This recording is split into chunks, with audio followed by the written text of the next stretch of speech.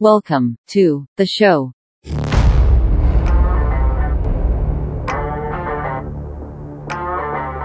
Ladies, gentlemen, boys and girls, ball players, coaches, umpires, whoever you might be. Welcome to episode number 1 of Balls, Strikes, and Bourbon, a podcast about umpiring, baseball, and softball, and bourbon whiskey.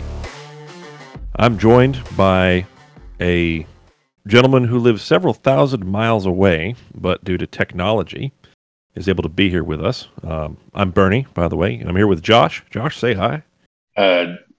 Josh, say hi. We're off to a solid start. So, Absolutely.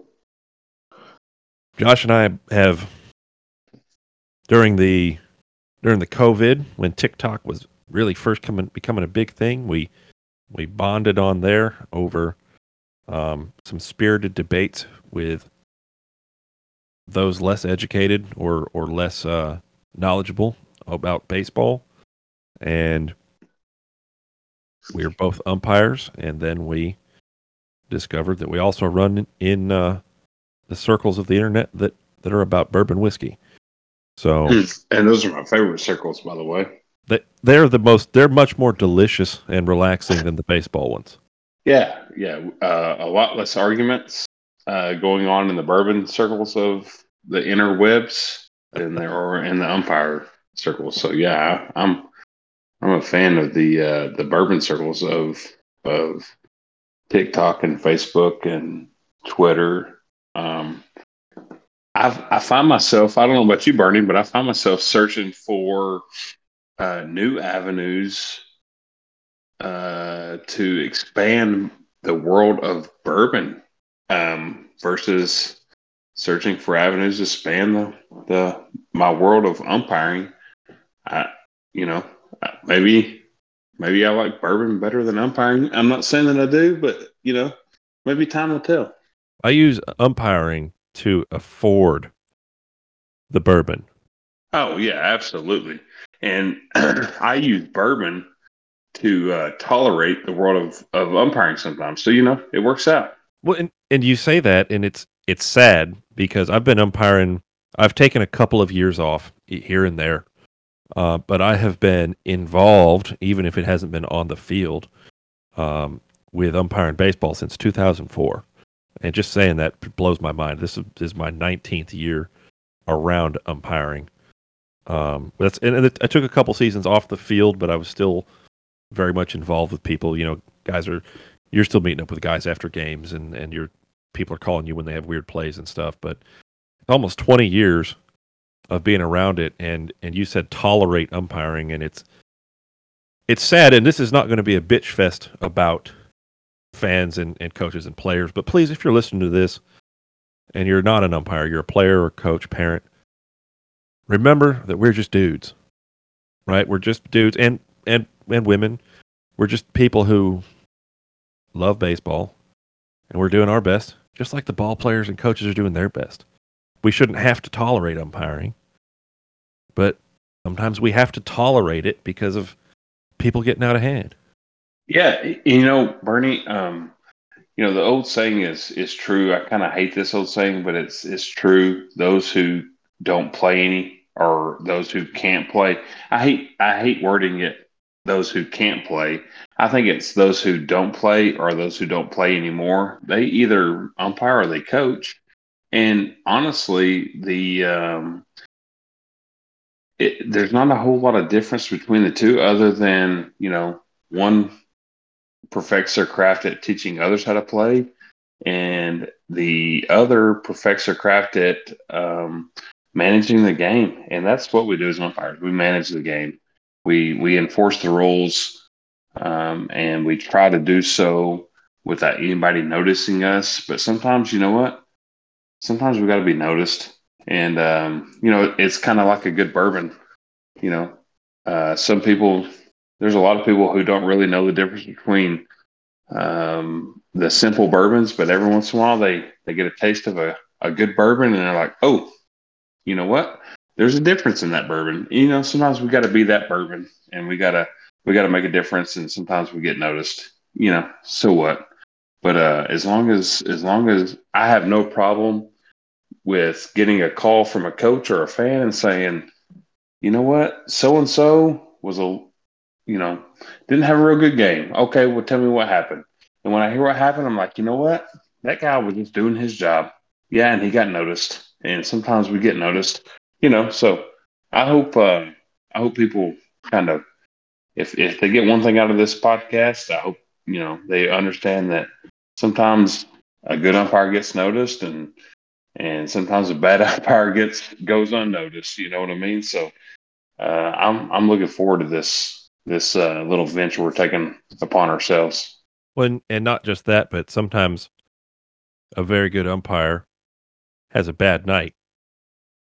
And you get out there on the field, and for those of you who've never umpired who are listening, when you walk off the field after having a bad night, you feel like shit. You were off. Something was off. You just couldn't get in position on the bases quite right. You felt off. You couldn't get your strike zone down where you wanted it to be. You know it, and you're kicking yourself harder than any of those people in the stands or either of those dugouts are. And people don't understand that it's not just, oh, we're out here to. I mean, and granted, there are, I'm sure, some guys out there who just, I'm here to collect a paycheck. I don't care. But a lot of us take pride in our craft, and if I walk off the field and I go, man, I had a rough time, I know it, and I'm not going to dwell on it. I'm going to go, what did I do? What could I change? What made me have an off night? And I'm going to move forward. But a lot of these people think that it's like some malicious, like, he was out to screw us. No, listen, I just had a bad plate stance all night, and I wasn't calling that pitch for your guys. I'm sorry. Yeah, man, it's crazy, isn't it? I have never walked onto a field pregame and thought, man, I cannot wait to screw Coach Smith, or I can't wait to screw Coach John. I woke up this morning, had me a nice little bowl of Cheerios, and as I was chewing that little bite of Cheerios down, I was like, you know what, I can't wait to do at 6 o'clock tonight. I can't wait to screw Coach Jones and those 14-year-old little pricks. Like, no, yeah. I mean, we go out there. I mean, I'm going to say for 99% of the guys who really want to be umpires, don't get me wrong, there's some guys out there that have to be umpires. But for the most part, like me and you, we want to be umpires. There are things about the craft that we enjoy, that we love, and that we want to get better at. And I think honestly that whenever a guy finds a craft that he wants to get better at, that's really when what I call the love making starts. There's a love making about this craft, and we want to do the things that make it better. We go to the gym, although I think I've missed. I think tomorrow is going to mark about the 997th day in a row that I forgot to go to the gym. But I do other things, that I want to make me better. I study the rules. I listen to coaches. I go to camps. I listen to guys who have been out there. I listen to guys who've been out there longer than me. I even listen to guys who've been out there shorter than me. Yeah. Guys who, I mean, there are guys that have been out. I've been out there for 21 seasons, and there are guys that have been out there for a lot less that are way higher up. I listen to those guys. I try to learn from them, and that's the beauty of umpiring. The beauty of it is when you get into a core group of guys and you want to be better. Man, there's nothing, in my opinion, just from watching guys grow and watching myself grow, there's nothing more beautiful than watching. Well, maybe there is, but let me just put it this way: watching a guy grow as an umpire is an awesome thing, and watching a guy that gets it, that understands that there's not. I mean, of course, there's a science to umpiring, right? But the art It's an of art. Yes. umpiring, man, when they grasp that it's an art, you're just like, oh, man, watch this guy go. because here he goes. He gets it now. My proudest moment as an umpire has been, and I'm not going to say any names. If I use a coach's name or player name, it's purely made up because nobody else has consented to have me put their business out here in this podcast. So I don't say names. But 10 years ago, 11 years ago, I walked on the field. It may have been a little longer than that. Dates are irrelevant, but I walked on the field with a guy, and we had a doubleheader. I had the first plate. He had the second plate, and there was two other guys who had come off another field, and they were walking past.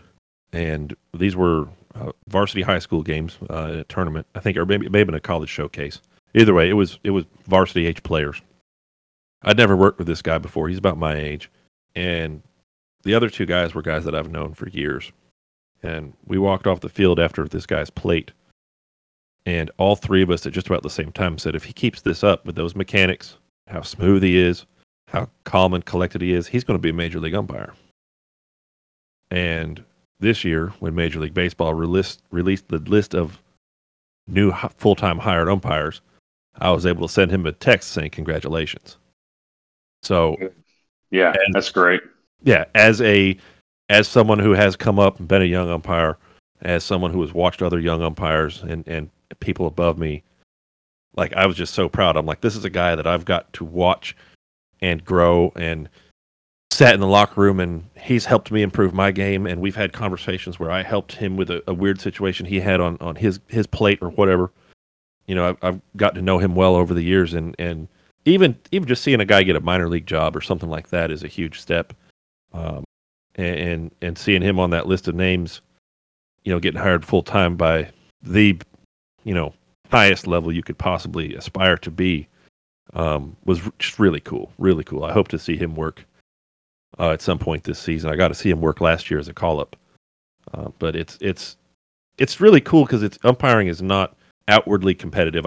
There's always guys fighting for playoff spots and being a crew chief and whatnot, but at the end of the day, everyone benefits when somebody improves and moves up.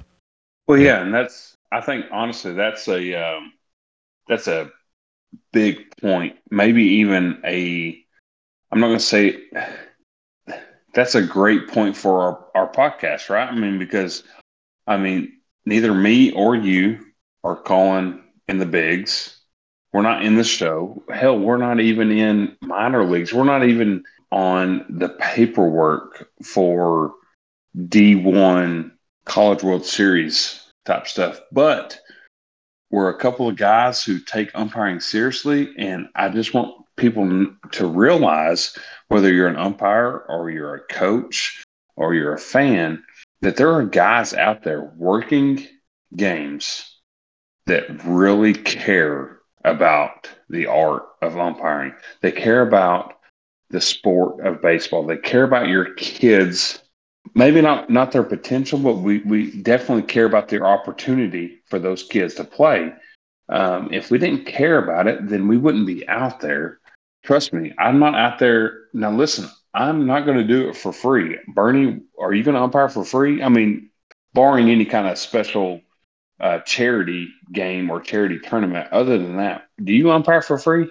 No, absolutely. No, and absolutely, and I don't either. Now, I don't necessarily umpire for the money. I work with I work with several guys. They umpire for them. That's what they do. That's one of their main sources of income. And more kudos to them, as long as they take it serious and they have the same passion that anybody else should have. Then, you know what? I am not opposed to guys out there umpiring for a living, because if nothing else, that's pretty much, well, I'm not going to say that's what the guys at the bigs do. A lot of those guys have other jobs as well, but still, pretty decent money umpiring at the umpiring in the show. But my point is, I think there's a lot of people out there, coaches, fans, players, even other umpires, who don't truly understand that, you know what? There is a collective group of guys, and they're nationwide, and they take this seriously. We want to be the best umpire on the field. And I think for guys, young umpires listening, even old umpires who've been at it for a long time, if you're not going out there with the mentality of being the best umpire on the field, man, you're missing out. You haven't studied. You haven't been to camps. You're not working on mechanics. You're missing some of the core things that will truly make you the best umpire on the field. And even if I work with a crew of 2, a crew of 3, a crew of 4, or even a crew of 6, I want to be the best umpire in that crew. And I hope, and honestly, it would do me joy to know that the other 5 guys, the other 4 guys, the other 3 guys, the other 2, or the other 1 want to be the best umpire in that crew, because I'll take the competition, Yeah. Well, and Hey, Bernie, real quick, what bourbon are you drinking, buddy? you know what? We've been here over 15 minutes and we haven't brought Man, that up. well, So it's time, right? it is. I am drinking. What are you drinking? It's a limited run. This year's Basil Hayden limited run Huh? is a red wine cask finish. So tell me about it, because I've flirted. I almost bought that one. Well, I say that one.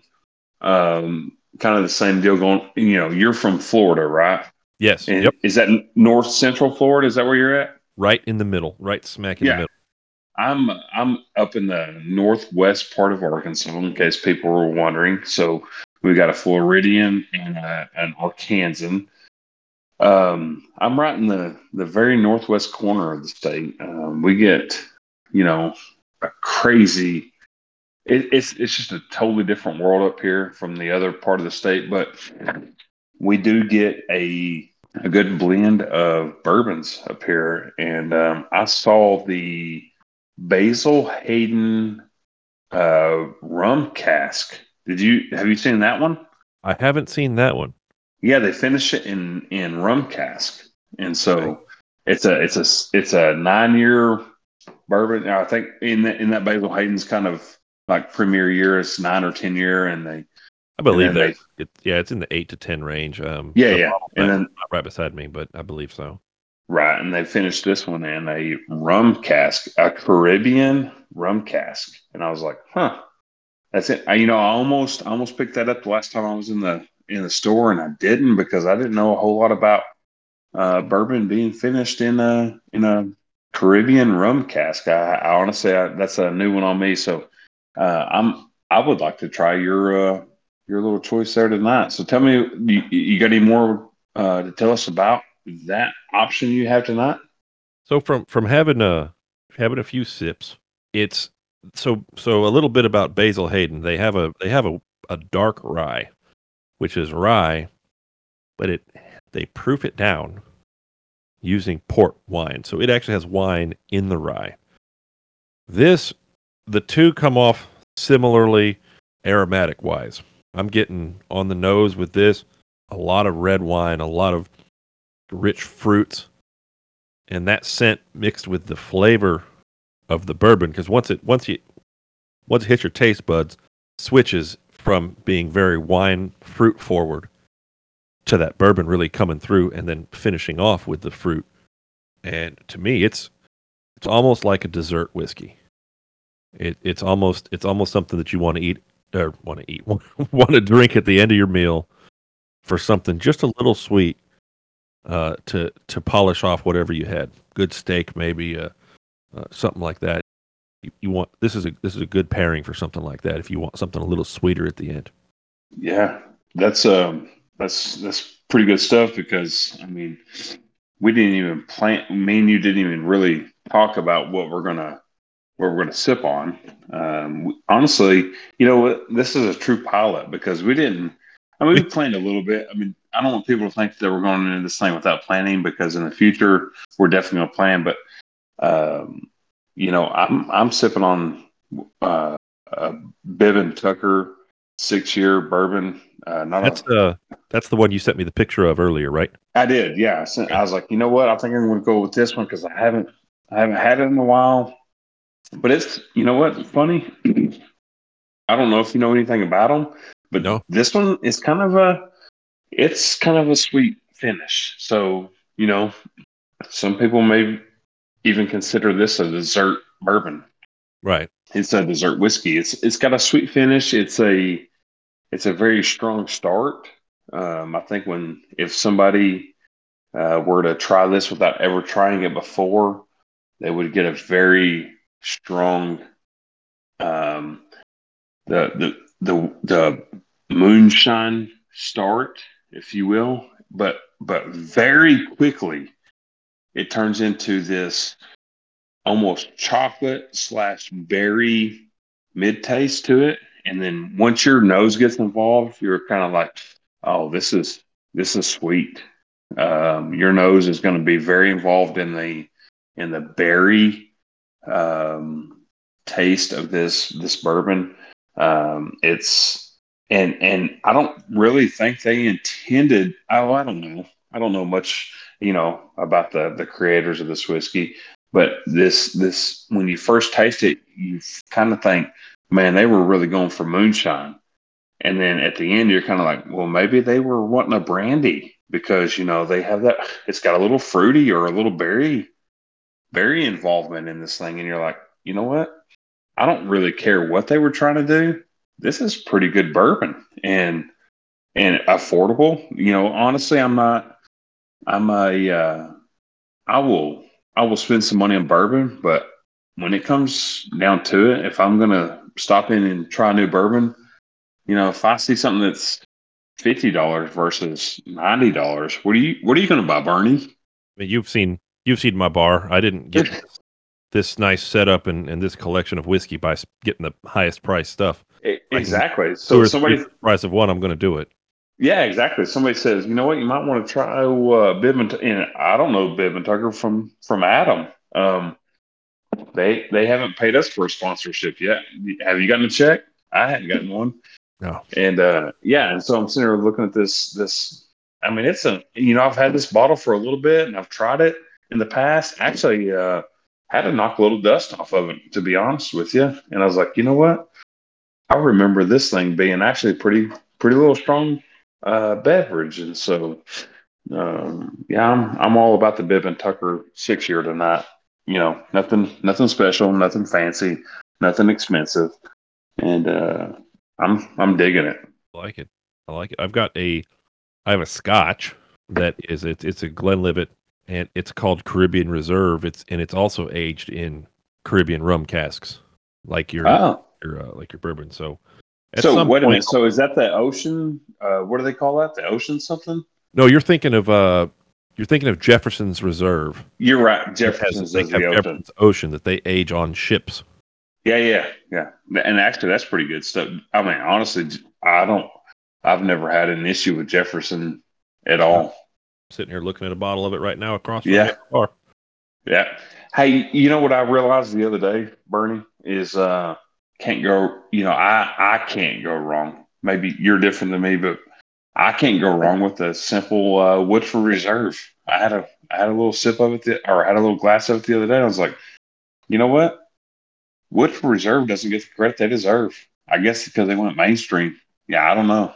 It's because they went mainstream and Yeah, they have some they had some gimmicky kind of stuff they put out, but agreed. it's still quality whiskey. It's like It Maker's is. Mark. A lot of people don't like well, Maker's is cheap. No, Maker's is consistent. It's solid, and Yeah.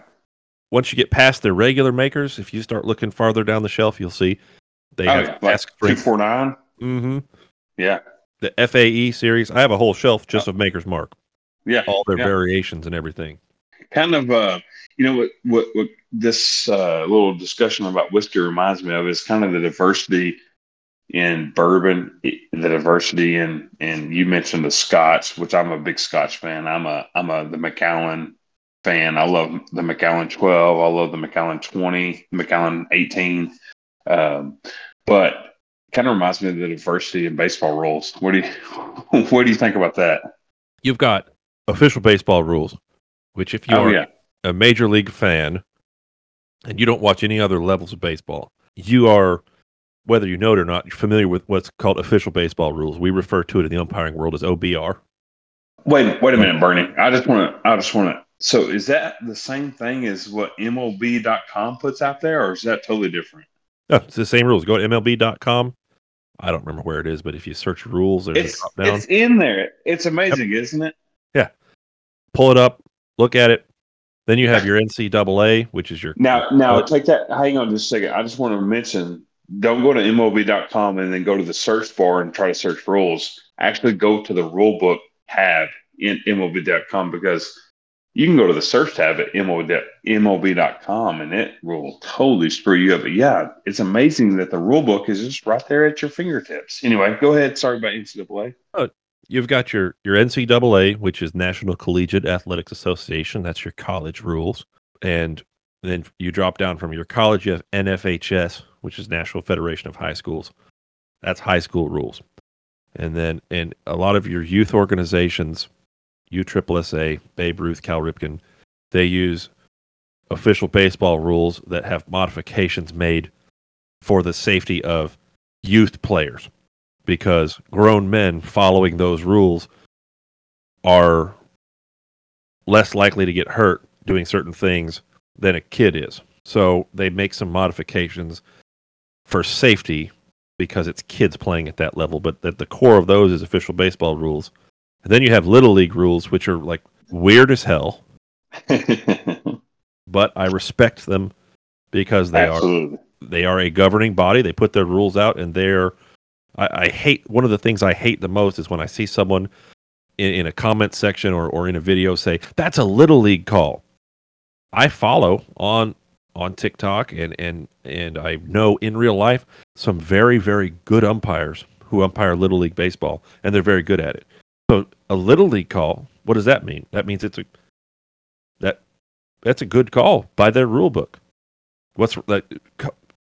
I hate that insult. I think that's one of the worst insults you can have, because that is disparaging the Little League level, and it's implying that someone who umpires at that level cannot be a good or accomplished umpire and make good decisions, and that's just completely false. It's so incredibly stupid that I don't want to go off on a tangent about it. That's all I'm going to say.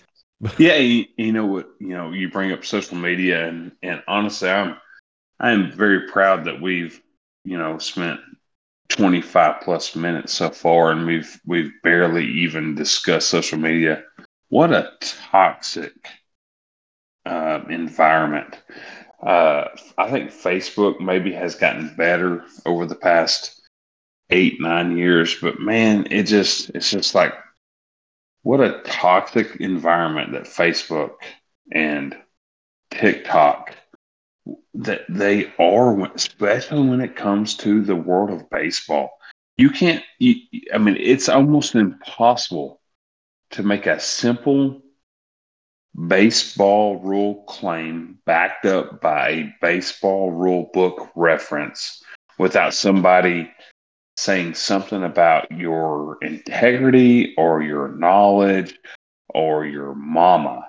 And it's just like, what is going on? I just made I even provided a screenshot of the rule, and you're still going to sit here and say that I'm a dummy. What adult sits around and thinks, you know what I want to do today? I'm going to insult other adults, and that's going to make me feel really big and make me feel really strong. I honestly, not to quote Mr. T, but I pity that fool. What do you think about that? I think you and I got into the same argument with the same person today.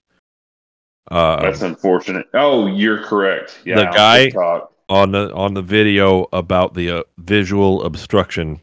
Oh yeah, the quote unquote engineer / pitching coach who is just this amazing. It's funny. They give you their background, they give you their career, and you're supposed to be like, oh, well, all of a sudden I'm an idiot and I've never studied the rules. You're correct, Mr. Engineer, Mr. 21-year professional. It's amazing. To me, longevity, it does carry a little weight, but I'll tell you, based on time in service and the levels I've I've umpired.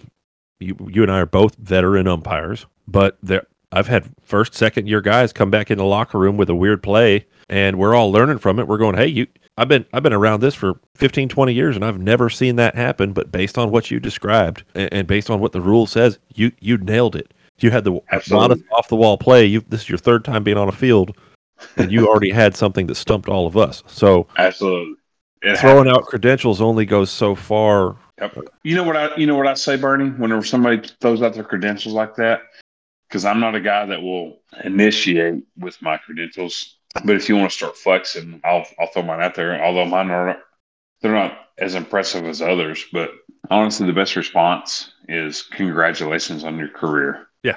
Yep. Yeah. Congrats, man. Yeah, I bet you learned a lot in your 17-year career in the minor leagues. You want to talk about Angel Hernandez? Well, you know what? Guys that aren't good, they don't make it in the bigs. And I would imagine a guy who has a 10 to 12-year minor league career understands that.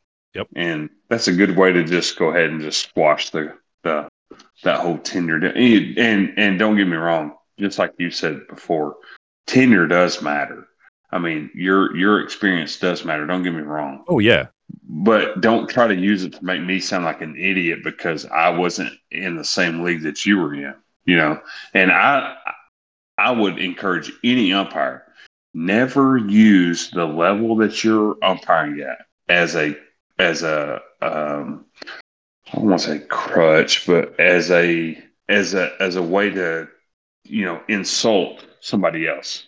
Right. Because just because they're coaching at a little league level or USSSA level or a Babe Ruth level doesn't mean that they're not intelligent about the game. You may not even know what their capabilities are. So be humble. And I would expect the same from a coach when it comes to interacting with me. Just be humble and maybe umpires, listen to me. Maybe be willing to learn something from a coach. And coaches, maybe be willing to learn something from an umpire.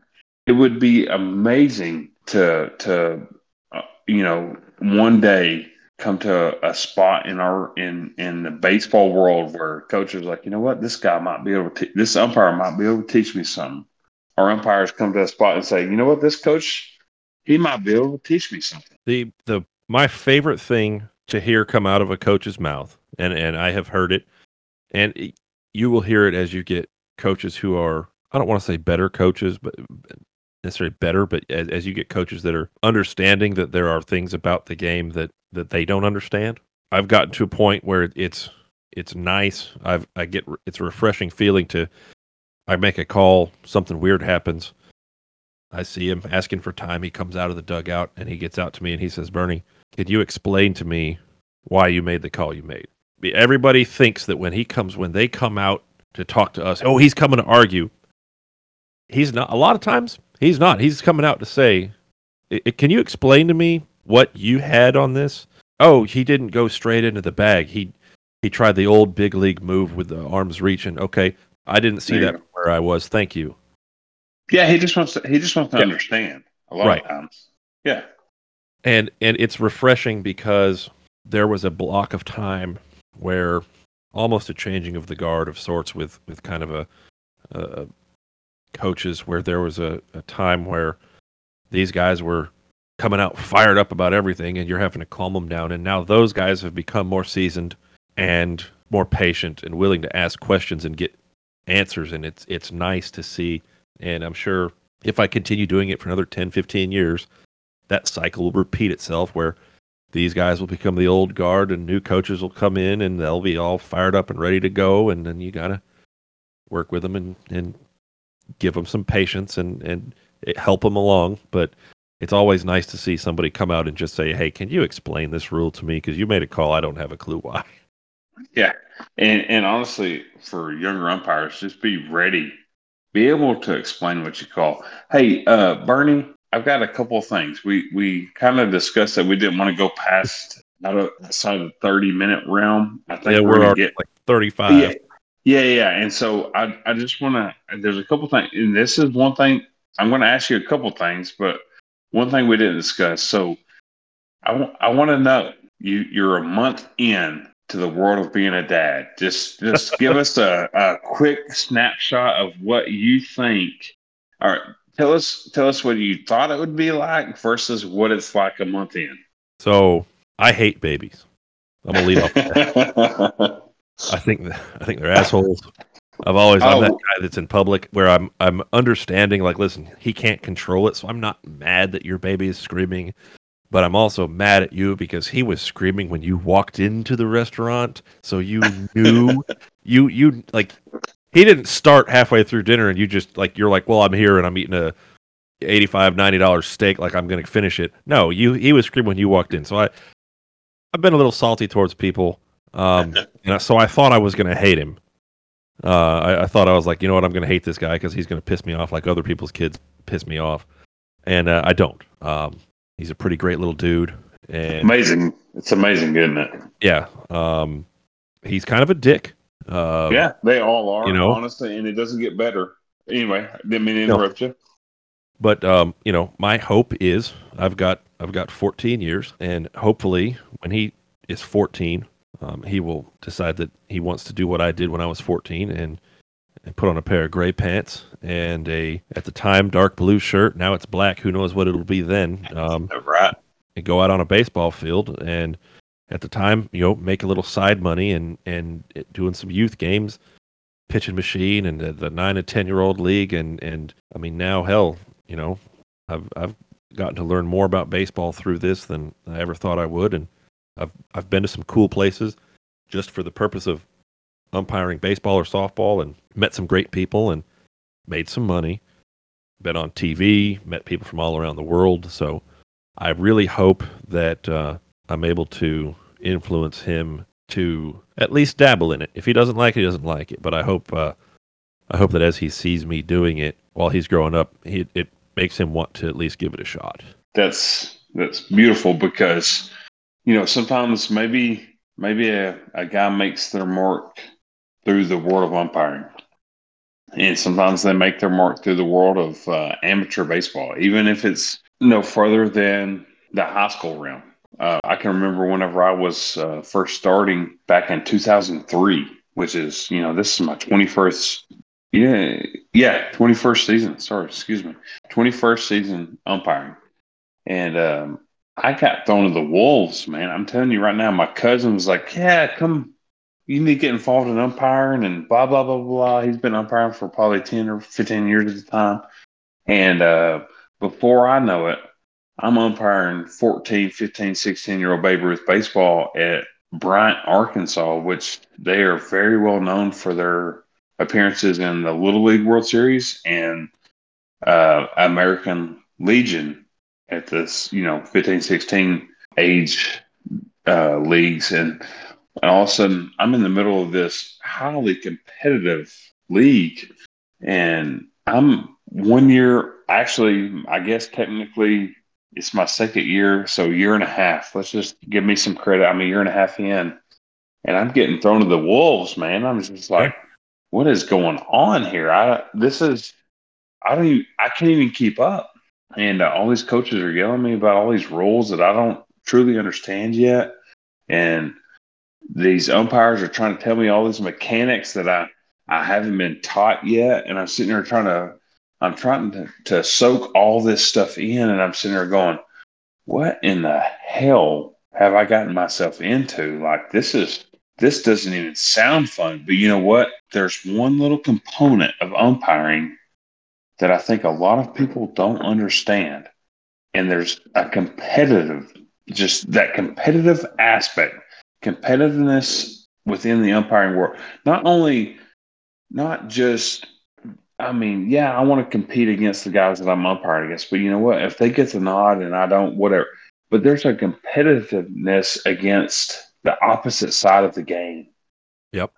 I want to know more about the rules than the coach that I'm umpiring the game with.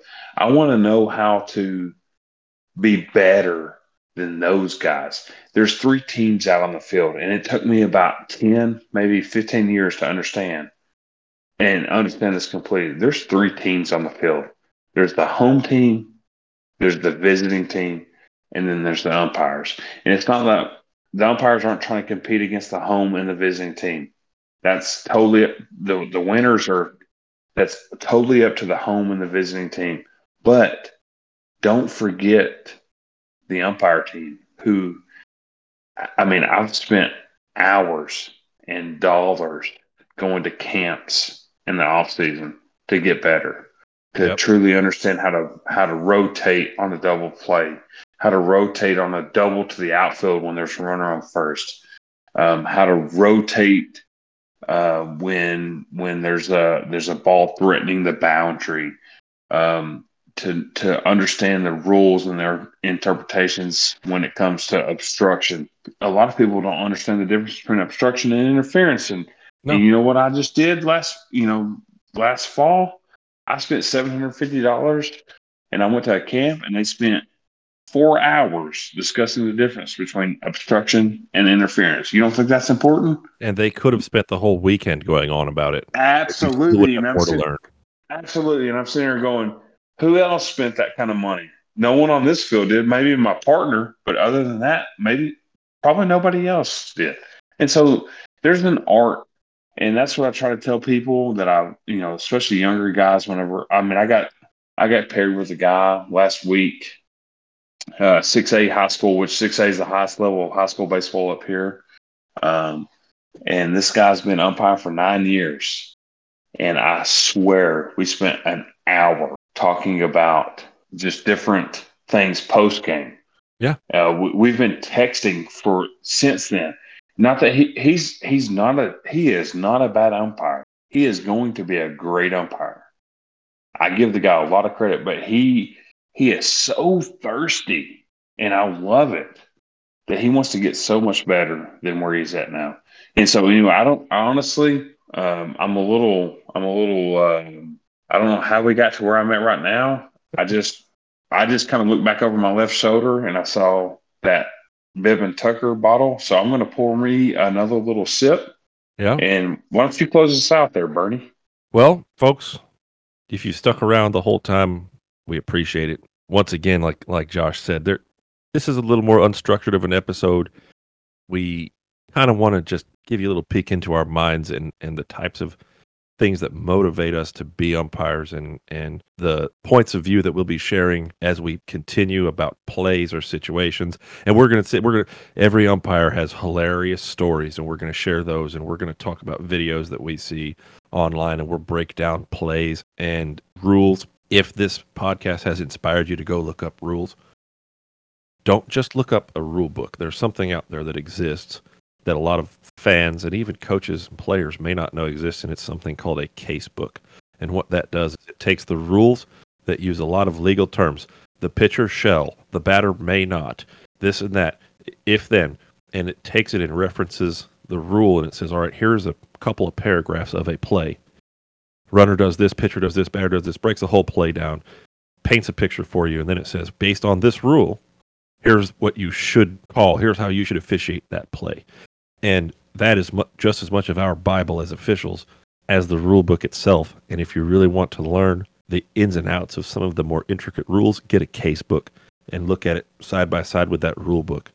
And because a lot of the stuff you're going to hear us talk about in upcoming episodes is going to be, hey, this rule, we're going to go into the case book, play about it. So I encourage you to go into that. But enough on that. Once again, thank you for being here. I'm going to finish off this Basil Hayden. He's going to take some of that Bourbon Tucker. Cheers to everyone. Josh, thank you for joining me with this, and we'll see everybody next week. Hey, Bernie, real Sir? quick before we close, I think next week, let's talk about, I'm going to take a stab out there and say, let's talk about obstruction. I'm going to drink a bourbon called Kings County.